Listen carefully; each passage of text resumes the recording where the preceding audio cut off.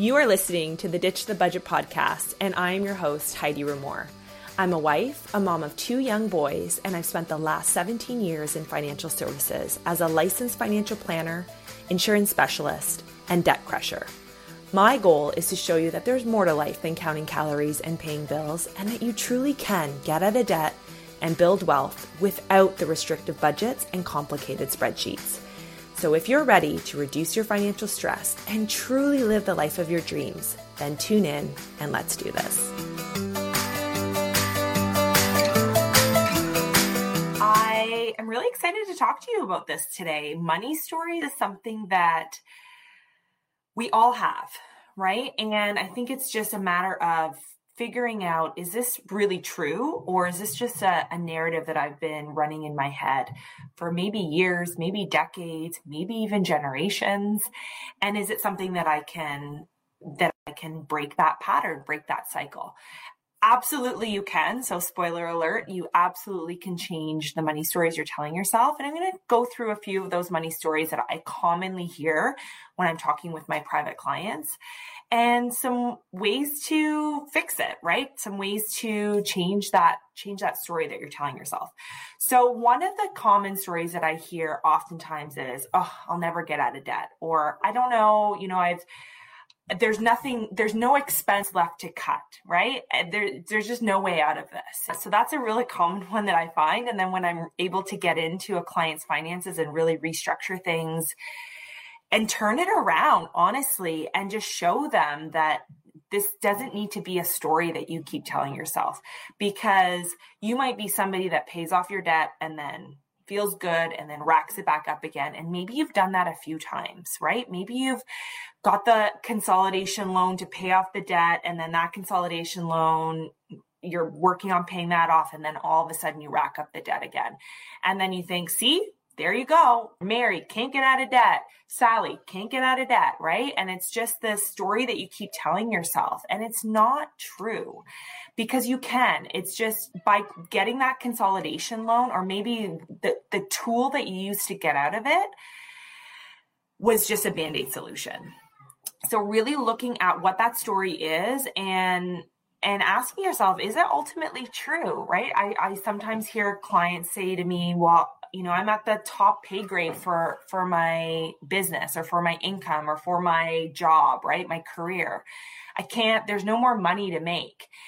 So therefore I can't do X, Y, Z. And I always challenge that, because even if you are at the ceiling of your pay grade, right? If you're in an industry where maybe that's how you're paid, and you're feeling like there's nowhere to go, right? It's not true. First of all, it's not true. And I'm not suggesting that means you have to now switch industries or change jobs. But if you really want to increase your cash flow, it's generally not how much money you make. It's how you're spending it. So still achieving some of those financial goals can absolutely be attained even if you don't make more money. So that ultimately is a story that you could be telling yourself. You could also be telling yourself this story that I'm not good at math. And a lot of you don't know this piece of my story, but I'm actually not somebody that is great at math. And that's very surprising for a lot of people, and actually something that I was embarrassed about for a really long period of time. I'll be completely transparent and open and honest about that. Generally speaking, if you're in finance or if you're dealing with numbers, usually you like them, and usually you tend to be good at them. And for me, I've never been somebody that has been strong with math. And it's not something that I'm unable to do. Obviously, I'm able to do math, but it's not something that I enjoy. And I get really, when I'm put on the spot for things, I get really flustered easily. So, the invention of a smartphone was amazing for me, because I don't have to rely on my math skills. Most of my calculations are done with calculators, and they're done. They don't need me to be good at math. So my point is if you are somebody that's telling yourself, well, I'm not good at math, I'm not good at numbers, I'm not detail oriented, so I'm not tracking what I spend. You don't need to do all of that. You truly don't. You need to have boundaries around your spending. in accordance to how you think about money. Behaviorally, we're all wired to think about money differently. We just are. That's why you have people that are naturally savers. That's why you have people that can handle a large credit card debt, let's say, and they don't feel the stress around that. There's different mindsets, and some of them can handle that and some of them can't. Some of them are really good at investing and saving, but yet have a real hard time going on a date night and spending the money on the quote unquote things that you don't necessarily need.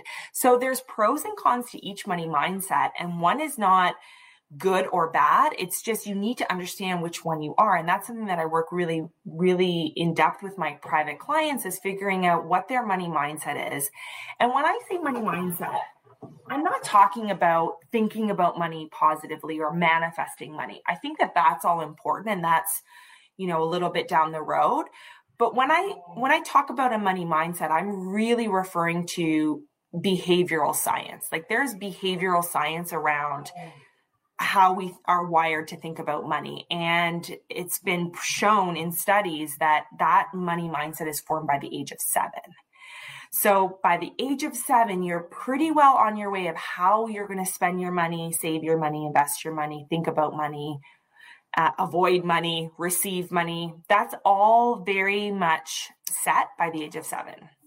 Which is wild, right? So you can maybe, even just reflecting on that, you can maybe see why you are the way that you are around money and behave around money, and your partner, maybe how they behave around money, depending on how they grew up around it and your early experiences with money. So I would say, if you're somebody that's sitting there, you have these negative money stories, we can't afford that. That would be a negative money mindset as well. I can't invest in myself because it's going to take away from X, Y, Z. I was having this conversation on the weekend where in Canada, I live in Canada, and spending a couple $1,000s on sports is not uncommon, especially a high level of sports. It's not uncommon for that to cost thousands of dollars, right? $5,000 for rep hockey, for example, plus equipment, plus all the things. And we have no problem, spending that on our children, but yet asking someone to invest $5,000 to be a better parent, to handle their money, to live a life of abundance, to really feel ease and really invest in themselves, hiring in a babysitter, hiring in help around the house. It's, we can't spend the money there, but yet we can spend our money over here. So it really comes down to how we prioritize money. It's not necessarily that we can't afford something. It's where we truly desire our funds to go. And I think that's really important, that does make up a story that we tell ourselves. A story that I have struggled with in the past, and I still go through it, is an upper limit money story of, don't get too big, right? Don't get too big because you're going to outshine others and things like that. So there is definitely a narrative in my own head. So there's so many stories that we can tell ourselves. And my question to you will be, is it ultimately true? Is there any evidence that we can collect in our world, in our lives, over our experience with money that can disprove that? So, for example, saying, I'll just always be in debt. Well, is that ultimately true? Was there a period of time where you were not in debt, right? Maybe you paid off the debt, maybe it came back, but maybe there was a period of time where you had that debt paid off. Great. So it's not ultimately true then that you'll always be in debt. You just don't have the support and maybe the knowledge, maybe the conviction, or maybe you're just embarrassed to even confront it in the first place. I'm working with a client right now, and she is resisting the process because she's scared to look at her numbers. And it's so common because money is so emotional. So a lot of how we think about money and the stories that we're telling ourselves around money, I can't afford this. Oh, geez, I could never spend $5,000 on investing in a personal development coach. That's way too much money. $10,000? Are you crazy? $20,000, $100,000? That's insane, right? But when you really break down what does that story represent, and is that ultimately true? Does spending that money help you to maybe receive more money? And that's maybe a future episode for sure. Maybe I'll talk about that later this week. But I think talking about how, money flows into you, how you receive money, there's so many different layers here. But asking yourself, is that ultimately true? Am I at my ceiling for work? Can I not make any more money? So therefore I can't reach these financial goals. Well, is that ultimately true? Is there another way that we can maybe get income to come in? Or is there a way that we can restructure our finances so that our spending looks a little bit different? So I think it's really important to dig into that story a little bit and really peel back the layers of what it's actually trying to tell you and finding evidence, because our brains are wired to keep us safe, right? So if we are finding evidence, oh, look at that. See, I'm bad with money. There it goes on the credit card. Didn't pay it off this month. There I am. I'm bad with money, or I'm bad with math, or, I'll never understand investing because I don't understand how it works. So, okay, but that doesn't mean that you can't learn it, right? That doesn't mean that you can't maybe invest time and money and resources into hiring somebody that does know about that, right? So it's all perspective and how you think about that. But I think really asking that question, is it ultimately true? And try to find evidence in your past where that's simply not true. And I think if you can do that, you'll be well on your way to start breaking those stories. I also think identifying your money mindset will really serve you well. And that's something that I reserve for my private clients. If you're interested in that, you'll want to work with me within my course, Fix Your Finances. I'll direct you to the website in the show notes, but it's just if you type in www.fixyourfinancescourse.com, you'll be redirected into that course. I'm accepting the April registration is happening. We're already at the end of March. It's insane. So if you're somebody that had really big financial goals for 2021, the first quarter is done. Are you close to it? Maybe you took a couple steps back. It's okay. We don't need to feel shame around it. But what did you change from January to now? If there hasn't been a change, if you did nothing, then how are you expecting there to be different results, right? So really identifying that mindset, surrounding yourself with professionals that understand this. And this is what I'm doing for hundreds of people, right? I'm putting them through, how are you wired to think about money? How are you currently spending? How do you want to spend? What do you want? What do you want? That's a question for many women that we don't answer for ourselves. I can say, oh yeah, I want my kids to go to private school and I want my kids to grow up kind and I want to have ease, but what do I really want? What does Heidi want? And I think as women, we tend to place our worth and place a lot of things in our family and our husband or our spouse and our kids and our families. And I think if you just really stop and think and sit with that for a second, what do you want? What kind of life do you want? And a lot of times it does take money to achieve that life, but that doesn't mean that it's out of reach. It just might mean that we have to make some tweaks along the way. So identifying your money mindset is something that we do inside the Fix Your Finances course. Tons of information if you go to fixyourfinancescourse.com. But essentially what we're doing in there is we're doing an audit of how you're currently spending your money. We are really identifying your money leaks, figuring out, oh, wow, you didn't realize that you were paying for that. Or is this in alignment with how you want to be spending your money? We really define your financial goals so that you and your spouse are on the same page, which I think is super important.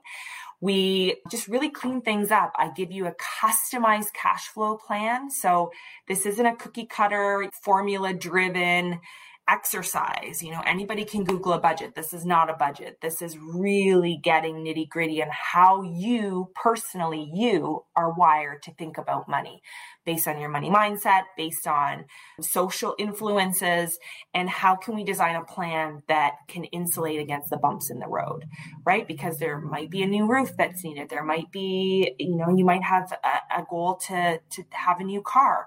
Was actually driving my car yesterday and I realized, holy crap, I have 170,000 kilometers on this. In the next year or two, I'm probably going to be looking for a new vehicle. I need to start thinking about that now so that I'm prepared for that, right? And this plan takes into consideration those future goals.